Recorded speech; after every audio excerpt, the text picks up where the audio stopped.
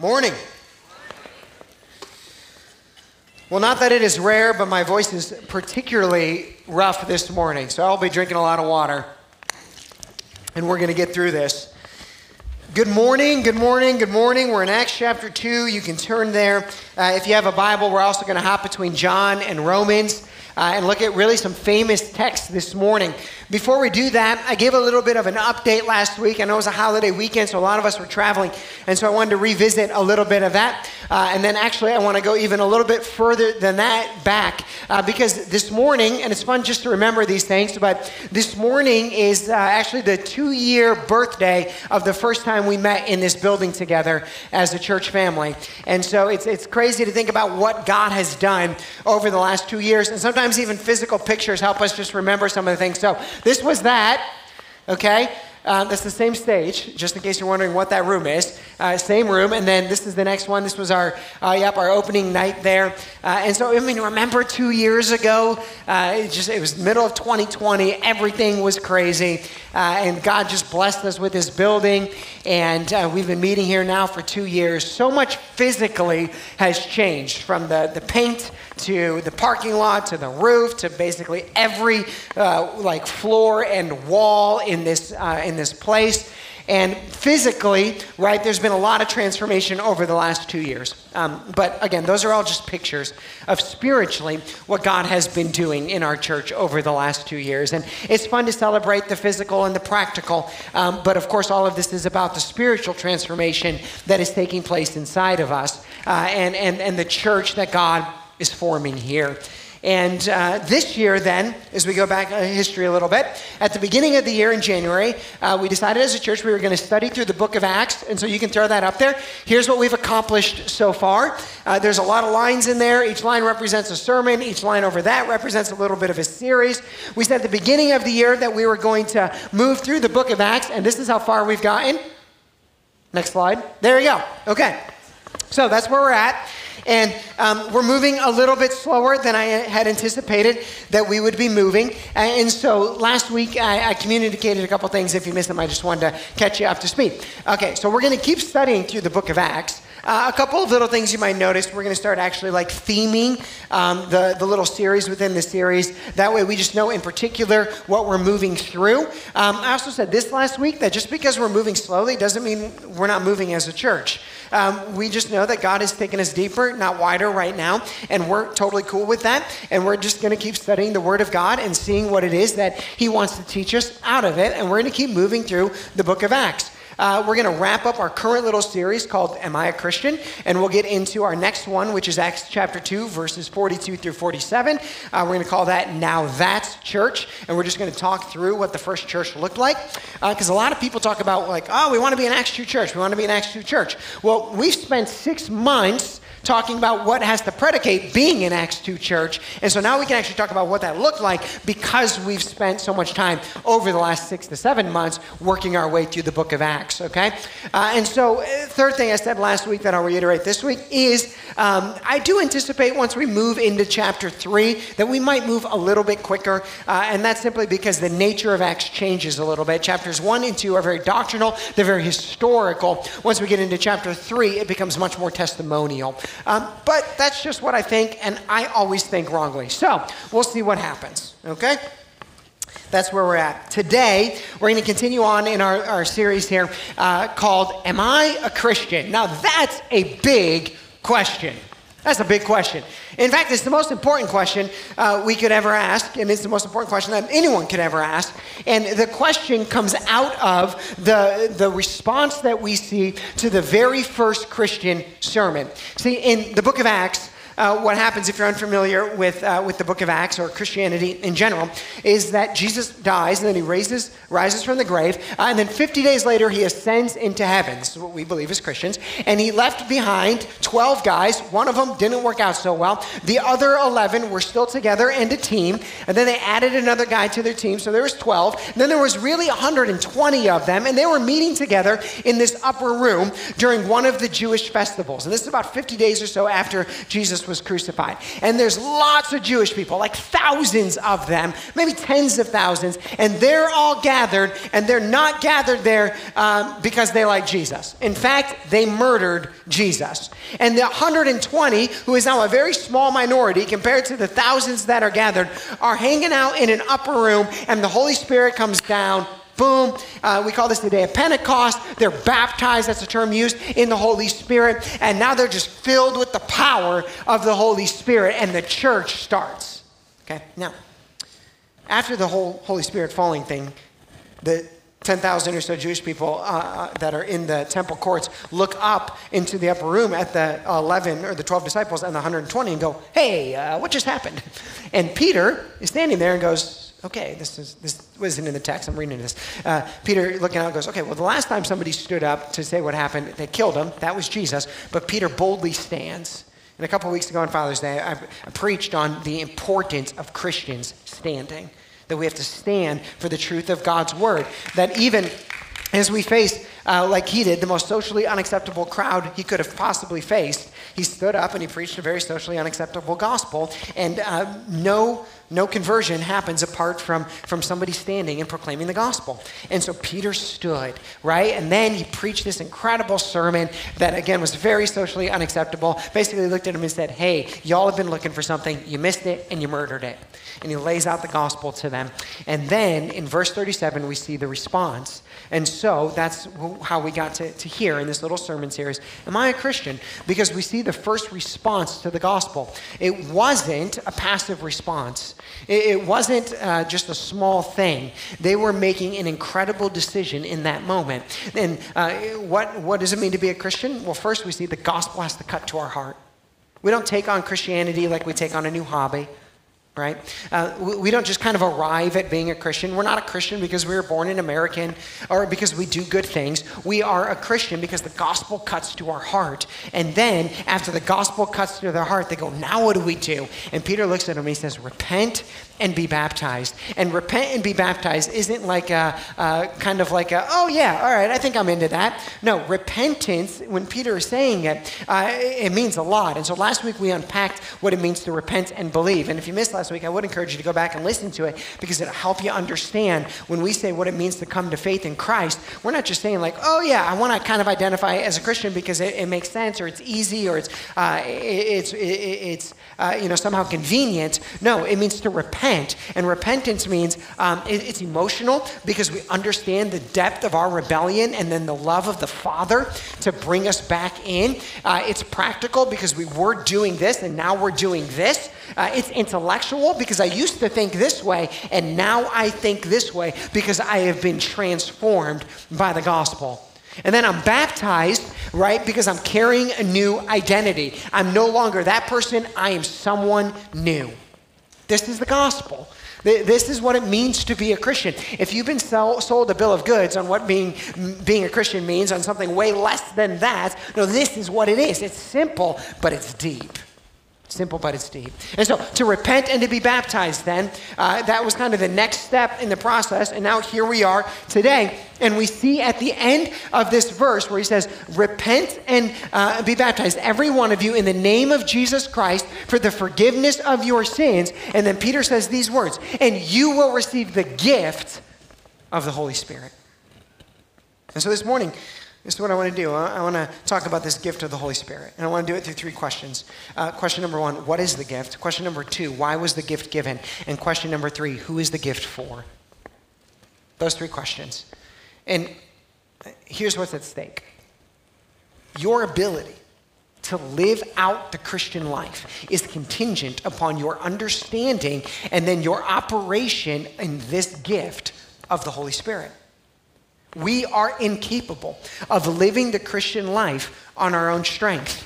There was a group of people who tried to do that. They were called the Galatians. And Paul writes to them, he says, oh, you foolish Galatians. Stop trying to live out your faith now back under the law. Stop trying to live your faith now under your own strength and your own ability. You can't do it. You need this gift of the Holy Spirit.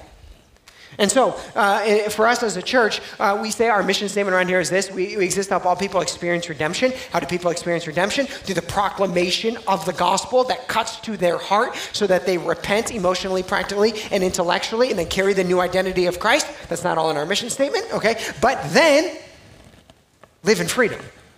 Live in freedom. How then do we actually live in that freedom? We live in that freedom by receiving this gift of the Holy Spirit and then operating with the gift. Have you ever received a gift and you didn't know how it worked? You get the gift and you're like, okay, this is awesome, thank you. And then you look at it and you're like, I don't know what I'm going to do with this. And you put it on your shelf.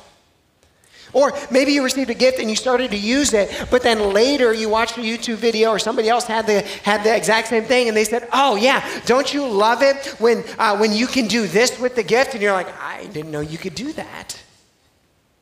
Lindsay, Lindsay and I bought a van for her about a year ago or so. It was a Honda Odyssey, and she was driving the van. I'm not sure why the brand matters at all, but okay. And so she was driving the van one time, and we have a friend who has the exact same van, and they told her, like, oh, you just have to do this. And Lindsay had no idea that was possible in this van, and once she learned that, she was like, oh, this van is even cooler than I thought.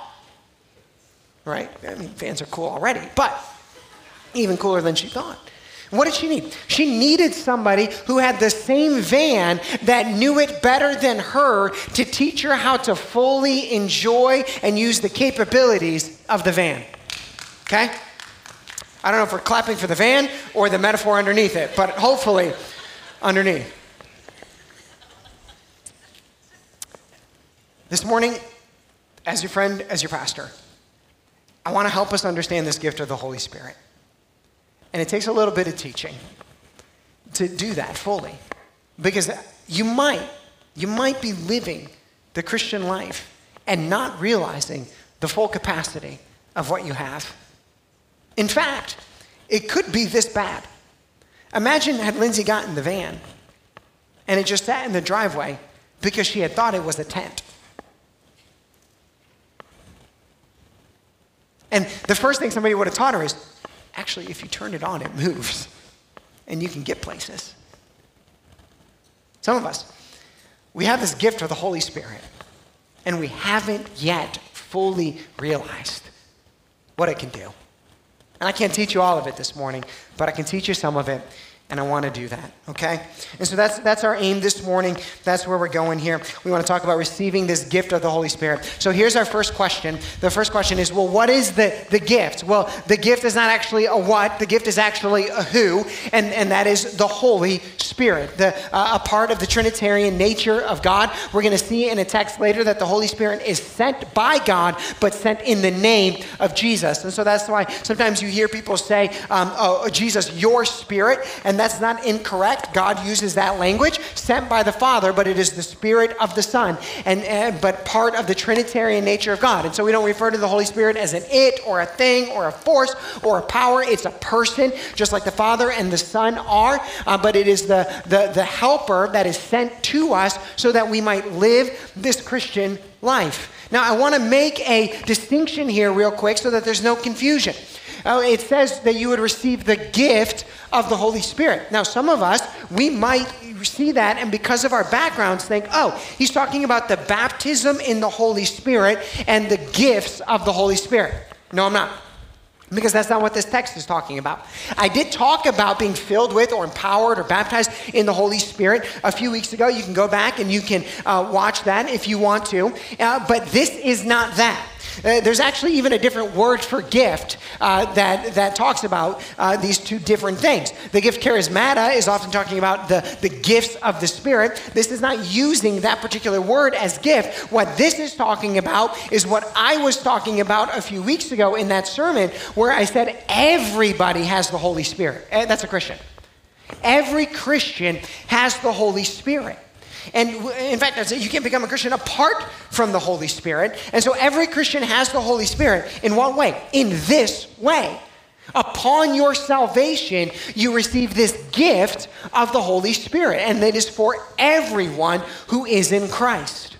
Let me show you a verse that proves this. Ephesians chapter 1, all right? Paul is writing to the church at Ephesus, and he says these words. He says, in him, that's Christ, you also, when you heard the word of truth, the gospel of your salvation. You see how Paul is basically like reiterating Acts chapter 2 here. So what happens first? The gospel goes out. That's why you got to stand, okay? And so you stand, you proclaim the gospel, right? And when you do that, when you heard the word of truth, the gospel of your salvation, what happened next? You believed in him. And I know sometimes we get confused because we read like Romans 10:9, or we read this, or we read 1 John. We look at Acts 2, and sometimes it says repent, and sometimes it says repent and believe. And you're like, okay, do I have to repent? Do I have to repent and believe? Do I have to confess with my mouth? All of these different things. What has to happen? All of those words are find themselves complete here when Paul or when Peter said to them, repent. So the repent and the belief, the repent and the confess, okay, that can all kind of be locked into this understanding of true repentance. Why? Because true repentance is emotional. Okay, so I'm going to repent and turn. It's practical, right? So I'm going to confess, right? Because part of turning from sin is confessing sin, right? And then it's also intellectual. I'm believing in something new. Okay, and so I don't want us to get confused when we see different words added in here in this process of our salvation. We repent, we believe, we confess. All of that is accurate and true. When we do that, then what? We are sealed with the promised Holy Spirit. Okay. It's like the Father's looking out and he's saying, I want to know who's mine. Okay, here's how I'm going to do it. When they become a Christ follower, I'm going to seal them. I'm going to stamp them. I'm going to give them the Holy Spirit. And that's then how I'll know. Almost as if the Father can look out and he goes, that one's mine, that one's mine, that one's mine, that one's mine, that one's mine. Why? Because I can see the Holy Spirit. The Holy Spirit is on them. And so, by the way, if you're a Christian, you're like, I don't, the whole Holy Spirit thing, it kind of freaks me out a little bit, and I don't really like it, and I don't really want the Holy Spirit. Oh, you want the Holy Spirit. Okay? Okay? I don't know what lie you've been believing. Okay? You want the Holy Spirit. In part, you want the Holy Spirit because that's the proof you're actually in. Okay? You are sealed with the promised Holy Spirit. Who is what? Who is the guarantee of our inheritance. Another translation says the down payment of our inheritance until we acquire possession of it to the praise of his glory. He goes on later and he talks about what that possession is and what that inheritance is, and that's basically the full glorification that we're going to have when Christ returns for his church, and all of those who are with him. We're going to get glorified bodies, and we're going to live in eternity with our Father, and we get all of the blessings of being in the presence of Christ all the time. And he says, I'm going to give you a down payment on it now, okay? And it's the Holy Spirit. And so in the Holy Spirit, then, we begin to experience glimpses of this eternity. There's like our glorification. It's like there's a process, we call it sanctification, this side of heaven, where we're becoming more and more and more like Christ. He's saying that's just a picture of what's to come. It's beautiful. And so this is this gift of the Holy Spirit is given to you at the moment of your salvation. We receive the gift of the Holy Spirit. So that's what the gift is. The what is actually a who. But why? Why was the gift given to us? Well, Jesus talks a lot about the Holy Spirit in John chapter 14, and then 15, and then all the way into 16. And then Paul talks a lot about the Holy Spirit in Romans chapter 8. And I want to give you just 3 of probably a dozen reasons or so that I could have picked out this morning on why the Holy Spirit was given so that you and I can begin to operate more in it. And we'll look at Jesus' words in John, and then we're going to hop over to Paul's words in Romans to help us understand. And again, this morning, I just have 3 of them for you. But I think that these 3 will really help us get going, okay? And so here's number 1, the first one. Why was the gift given? Well, actually, let me read the text first. I'll start in John chapter 14. If you want to do like extra studying this week, of course, our daily dig, okay, you can get that. That's the morning devotional that we write in conjunction with the sermon, so you can sign up for that on the website. But you could also read John 14, 15, and 16, and Romans 8 on your own this week. And this will help you really understand this gift of the Holy Spirit. By the way, James, Jesus' half-brother, says this: every good and perfect gift comes from the Father. And so if the Holy Spirit is a gift, we know that it comes from God, and we know that it's good and it's perfect. And that's a good thing. Okay, John 14, Let me start in verse 15. I'll read verses 15 through 18. If you love me, you will keep my commandments. Well, that's a hard task right there, isn't it? We start working our way through the commandments. Love your neighbor as yourself. That one's really hard. Forgive your enemies. Pray for those who persecute you. That one is really hard. Without even getting into all of the other ones, right? Like just those two ones. And Jesus is like, hey, if you love me, you will keep my commandments. How do I go about doing that? Well, he tells us. And I will ask the Father, and he will give you another helper to be with you forever. Even the Spirit of truth, whom the world cannot receive, because it neither sees him nor knows him. You know him, for he dwells with you, and he will be in you. He's the helper.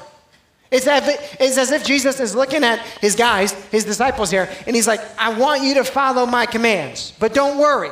I know what difficulty of a task that is. And so what I'm going to do is I'm going to go up to heaven. I'm going to ask God, hey, can you send them some help? And what he's going to do is send down the Holy Spirit to help you.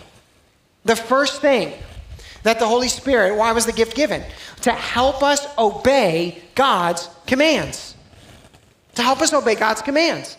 And so even last week, as I was kind of working through the process of repentance, I brought up a couple, like the biblical perspective on marriage, a biblical perspective on money, right? We could lay out a whole bunch of other ones, biblical perspective on sexuality, biblical perspective on how we use our language. And maybe you see those and you go, wow, that seems really hard.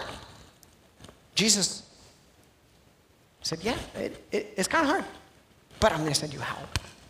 I'm going to send you out. And here's what's so cool. Once the Holy Spirit starts breaking in, and many of us know this, that what was once hard becomes easy.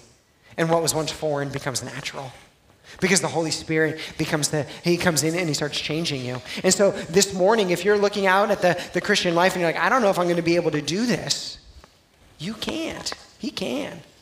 And the Holy Spirit will help you. And he will come in and he wants to help you obey God's commands. And what's great is that when the Holy Spirit really begins to take hold of us and when he really begins to change us, it's not like he's helping us do something that we don't want to do. Eventually, the desires and the nature of our heart begins to change.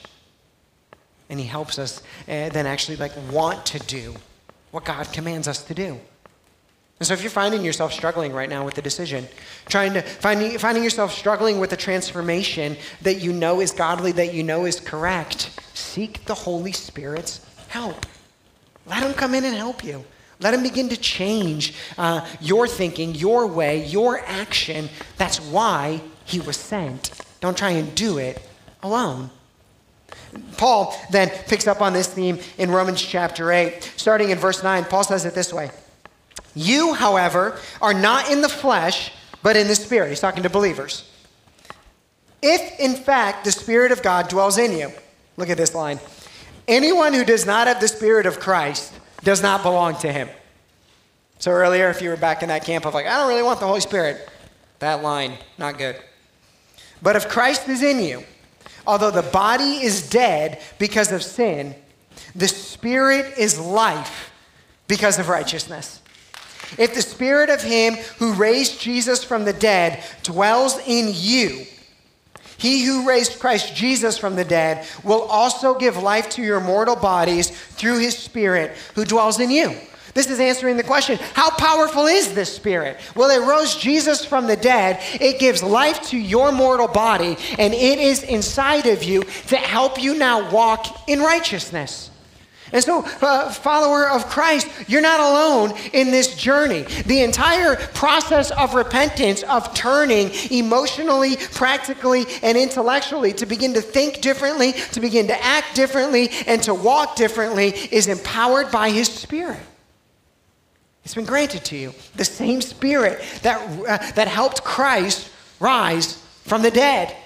The other day, Lindsay and I were discussing something, and I'll be a little vague here, but we were talking through it, and it's just an area of where God has just been kind of changing her lately. And as God was changing her through this process, she said, one of the big changes that happened was I got to the point where I had to just realize and recognize that if God said it, it's good. And if he said it, therefore it is good, then even if it seems not good to me, I need him to change me so that I think it's good like I know it is good because he said it is good.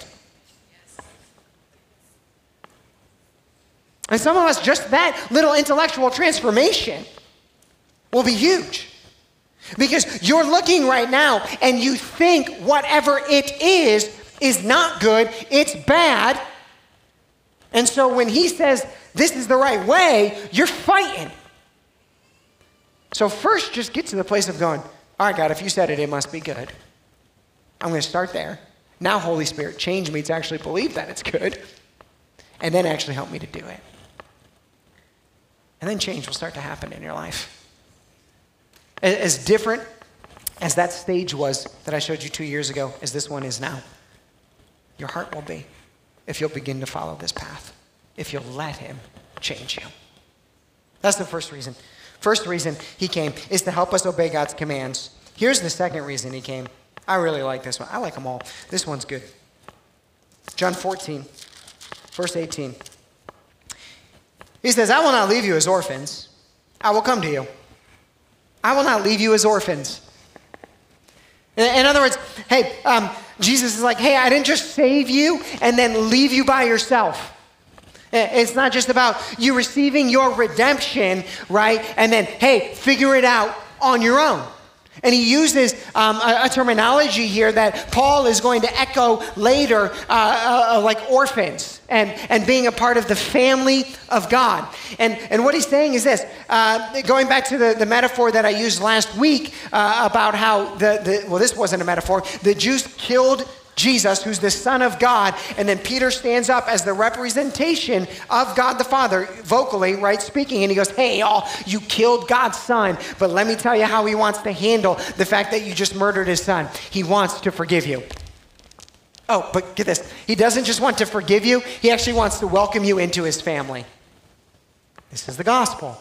And Jesus here is saying this. He's saying, okay, when the Holy Spirit comes, one of the things that he's going to do is when you step into your redemption, when you step into your salvation, he now wants you to know, even to feel like you're not an orphan, you're not on your own, you are now in the family of God.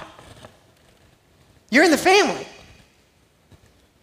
You're not by yourself. You're not in isolation.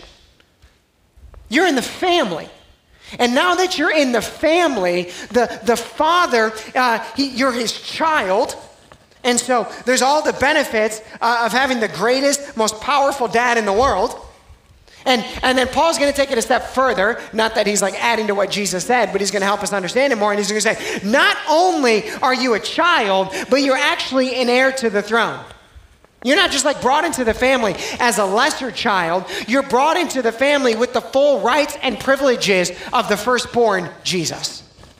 You're an heir. He said, and the Holy Spirit is going to come to remind you of your adoption, to remind you that you're his child, to remind you that you are an heir. In a very simple way, if I told you this morning that you are now an heir to Elon Musk, you wouldn't forget. And when he died, you'd be like, hey, I want that Tesla and I'm going to Mars, right? The Holy Spirit came to remind you that you are a child of the King. And in Romans, Paul lays it out like this. He says, hey, brothers, we are debtors, not to the flesh, to live according to the flesh. For if you live according to the flesh, you will die. But if by the Spirit you put to death the deeds of the body, you will live. By the way, that's telling you how do you crucify the sinful nature, not through your own actions, but through the power of the Spirit. For all who are led by the Spirit of God are sons of God. For you did not receive the spirit of slavery to fall back into fear, but you have received the spirit of adoption as sons. Here it is. But you have received the spirit of adoption as sons, by whom we cry, Abba, Father. He's showing us. When the Spirit came to remind you of your adoption, and what does that adoption look like? And he very intentionally uses language here that most of us have heard this at some point in our life that is very intimate, relational language. It's not how you speak to somebody you're scared of. It's not how you speak to some pompous religious figure or your boss that intimidates you. It's none of that. He's like, you speak to this God, right, whose son you murdered. Doesn't include that in there. But whose son you murdered. He brought you into the family. He forgave you for the murder, brought you into the family, all right? And now he wants you to call him daddy is the language. Like, that's the language. This son, he wants you to relate and to interact with you like he's your papa. He's your Abba Father.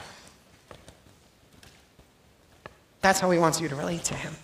And the Holy Spirit came specifically down to help you be reminded of that.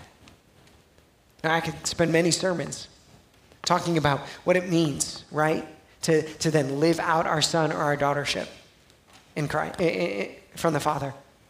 I mean, but I can just think of a few, like just looking at my own kids, my own 4.5-year-old, or my own 2-year-old. Like what does it mean for me to be their father? Right? It means that I want what is best for them. It means that I want to protect them, right, from things that they're not yet ready to protect themselves from, right? It means that that my love for them, right, like it knows no bounds. Right? It means that every time I see them, right now, well, there's those couple moments, but right now, every time, I'm kidding, every time I see them, like I've said this last night, like when Reagan comes down the stairs, it's like I'm saying hi for the first time, right? Because you love them. And this is how the Father feels about you. The Father up above. And the Holy Spirit is here to remind you. And what is that supposed to produce? Later on, Jesus say it's supposed to produce a peace. Paul's going to write later, it's supposed to produce help in our weaknesses. It's supposed to bring us to a place of calm when everything else is going crazy. Does this sound like you? Hey, Stephen, am I a Christian? I don't know. Does this sound like you? Are you using the gift you've been given? Peace? Joy in that tough season? Perseverance to just keep on going? Because his Spirit is in you, because you're in your sonship. Because you're operating as a child of the King. And then Paul actually takes it a little bit further, and he goes, it's not just about the intimacy that we now have with the God of the universe. He says, the Spirit himself bears witness with our spirit that we are children of God, and if children, then heirs. Listen to these words. Heirs of God and fellow heirs with Christ. Provided we suffer with him in order that we may also be glorified with him. Right? That's just saying, and just because this is happening doesn't mean it's going to be easy. Right? Doesn't mean it's going to be easy, but the Holy Spirit's going to get you through it. You're going to face tests, yes, but just keep on persevering, and the Spirit will help you do it, but you are an heir to the throne. And what he's saying there is this. It's not just the protection that we get from our Father, but it is also, he's saying, all of the provision, all of the power of the Father goes on to the Son, right? And he's saying that's what is available to you as an heir. So, do you live in this? Do you rest in this? That you are a son or a daughter of the King? Does the Holy Spirit, is he constantly reminding you of this? That's why he came. Not to leave you as an orphan, not to feel like an orphan, but to know the full rights and privileges that you have. And listen, I know sometimes I beat up on us a little bit. Okay, I say us because I'm preaching at myself when I preach, right? And I know sometimes, like last week I said, like, hey, I just assume y'all are messed up, okay? Which you are. But I assume that you're all, like all of us, like there's something going on inside that we don't want other people to know about. And just because you tell me doesn't change my perspective on you, right? And so I know I spend time talking about how there is that like sinful nature side of us, okay? Everything like that. And it's important that we don't like disconnect from that, okay? That we understand like we've been saved out of something and that something still wants to like take us back. But in the same way, it is also important that we remind ourselves of now who we are in Christ. Like I am a son or a daughter of the King. Paul's going to end this passage saying nothing can separate us from the love of God. And then he's going to go on to add these famous words, in all of these things we are more than conquerors And so, yeah, there's this sinful, fleshly side of us, right? But man, all that we are in Christ is also true. And we are more than conquerors through the Holy Spirit, right? We conquer sin, right? We conquer the past. There is no shame. That's how he starts this passage off. And we get to walk in the fullness of all of this. And the Holy Spirit came to help you do that. Number 3, third thing the Holy Spirit came to do. We'll look at John 14, verses 25 through 26. John 14, back there. 25 through 26. He says, "These things I have spoken to you while I am still with you. But the Helper, the Holy Spirit, whom the Father will send in my name." Okay, so that's why. So who sent the Holy Spirit? The Father. But whose name did he come in? Jesus' his name. That's why when you hear people say like, "Oh, Jesus, your spirit. Jesus, your spirit." That's what they mean. Okay, it comes from this verse. "Whom the Father will send in my name, he will" what? "He will teach you all things, and he will bring to your remembrance all that I have said to you." Third thing that the Holy Spirit does, okay, is this. He helps us know God's words or God's word. He helps us do that. And this is very important. Here's why it's so important. One, we know that it is telling us that then what the disciples wrote down in the book that we have was inspired by the Holy Spirit. They couldn't have remembered everything that Jesus had taught him. And so we can have confidence that what got in here was right because the Holy Spirit came and reminded them of everything that they needed to be reminded of and how to write it down so that we could read it later. So that's one thing this does. Here's the second thing it does. It helps us now understand God's word so that we can hear it, read it, and receive it for ourselves. The Holy Spirit comes alongside of you and he helps you to understand what is true and to know the words of God or the word of God. And I can't think of a time where that has been more important in my lifetime than right now. In a time of absolute confusion about what is right and what is wrong and what is true and what is not, how great is it that we have a Holy Spirit who showed up with the direct purpose of helping us know what is true. And so if you're confused about what is right and what is wrong, if you have fallen into any of the modern lies about what is right and what is wrong, or this is good and this is bad, or whatever it might be, we have a solution to the confusion, and that's the Holy Spirit. Okay? It's why it is important that the church not participate or play into the confusion. That's not helpful. We have a world that is very confused. We don't need a church that is equally confused. We, by the power of the Holy Spirit, as Paul said, to be a pillar and a buttress of the truth, are supposed to be the ones when everybody else's pendulum is going, whoa, woo, woo, woo, this could be right, that could be right. We get to stay and say, we don't move because we're on the solid rock of Christ, and what has always been true is still true to this day, and the Holy Spirit makes it really clear. Okay?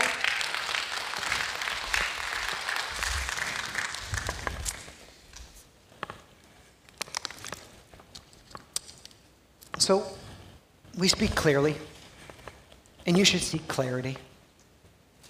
And we shouldn't have to wonder about things, about what is right and what is wrong. It's right here, and the Holy Spirit helps us understand it. Okay? And, let me say this, Satan is always behind confusion. Okay? One of the things that we have learned, all of us, by reading through the book of Acts. By the way, I know at the beginning of the year I said, hey, we're going to read through the book of Acts every month, okay? That's also when we thought we were going to be teaching through the book of Acts, okay, and not stuck in chapter 1 and chapter 2. So, if you've been looking for permission to move and to read something other than the book of Acts, I'm officially pastorally granting it to you, okay? Not that you need it, okay, but, all right.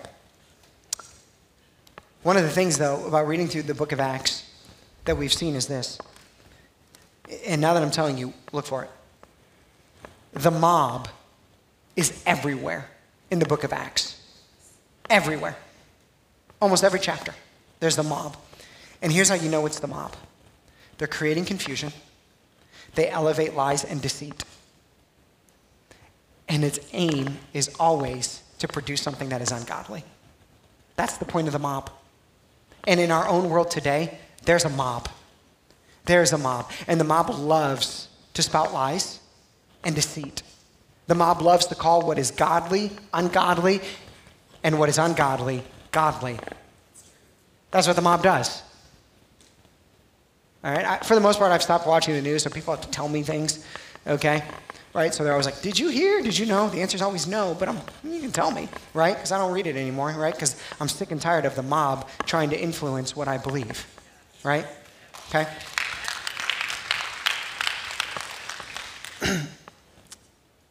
The mob, here's how you can identify the mob. They will spout lies, okay? And they will call what is good bad and what is bad good. It's the easiest two ways to do it, okay? And we're seeing it right now. We're seeing it right now over and over, and it's picking back up, it's picking back up, it's picking back up. And listen, you don't have to run out and yell at the mob, okay? We can pray for the mob because we want them to come join the truth, okay? All right? So we'll pray for the mob, but don't give in to the mob, and don't let the mob start influencing you. All right? Because the moment in your mind that you start making room for calling what is ungodly godly, the mob has gotten a foothold. And that's dangerous. It's dangerous. I can look back at friends in my life, people in my life, right, who used to be on the same team, who used to believe the same things. And now, because they gave the mob a foothold, okay, it's not even that they're on the same page, they're not even in the same book anymore. And I mean this one. Why? Because they gave the mob a foothold. They started to believe what they ought not to have believed. And the mob always wants to push things further and further and further. What do we have instead? We have the Holy Spirit. We have been granted the gift of the Holy Spirit so that we can hear something and go, nope, that's wrong. Nope, that's a lie. Nope, that's ungodly. I will not call it godly. I will not make room for ungodliness. And the Holy Spirit was granted to you. And here's what it does. It provides clarity for us as followers of Christ so that we can stand on the firm foundation of Christ. And when the world is shifting and the world is doing this and going back and forth and all of that, we're just standing solid. And you know what that does? It gives us a position of humble strength. Because we can look and say, I've got a peace to provide for you right now. I've got a hope to give you right now. I've got clarity in your confusion. And it all centers on Jesus. So that's the third thing. Third thing, the Holy Spirit was given to us. He was given to that for us for that reason. Okay, third question. Who is this for? Who was given this? Let's read the passage. It's beautiful. Back to Acts chapter 2. For the promise is for you. It's for you. This promise, this gift is for you, and I hope you are walking in the fullness of it, or I hope you've been taught a little bit this morning that will help you now operate in the fullness of this Holy Spirit as it's been laid out today. It's for you, and so it starts with you, all right? So don't disqualify yourself. It's for you. It's for you. It's also for your children. Parents, pray this for your kids. Pray this for your kids. Before they go off to school this year, pray this for your kids. Pray that they would have the Holy Spirit of truth so that they can sit and they can hear a friend, or they can watch a video on TikTok, or they can hear a teacher say something that they know is not true, and the Holy Spirit's going to go, hey, 7-year-old, that's wrong. Okay? It's for your children. And so pray it for them. It's for them. It's for your children, right? Who else? And it's for all who are far off, which is a reference to the Gentiles, right? It's for all of those who are not yet in Christ, but will be someday. Everyone whom the Lord our God calls to himself. It's for everybody who God says, hey, you're mine, you're mine, you're mine. This gift is for them. And also, what Peter is doing here is he's talking to the Jewish people who are a covenanted people unto the Lord. And he's saying, hey, I know that this Holy Spirit thing coming down to earth is a little bit different for you. I know you guys have that Old Testament covenant, but I want you to know the covenant is still alive because this is for you and it's for your children and it's for everyone and generation and generation and generation. And so Peter was a little bit there affirming them so that they didn't have to be scared to step into this new covenant. He's saying this is a good thing and it's going to pass on for generations, but it's also for all of those who are far off, which is who? Us. Gentiles. It's for us too, right? And we actually get grafted into the covenant. How cool is that? We get grafted into the covenant. And so it's for us. It's for you. This gift is for you. You have it. You've been taught a little bit about it this morning. I hope you'll operate in it. And when you do, here's how we'll know. You'll get better at obeying God's commands. You'll get better at obeying God's commands. Even that one, that's really hard. That's the first thing you'll see. Second thing, you'll start to just dwell in the joy of being a child of God. You will dwell in it, and you'll enjoy it, and you'll have all of the peace that comes from it. That's the second thing we'll know. And the third thing is you'll just get more and more rooted in truth, and your alarms will go off more and more when you hear the lies. Let's pray.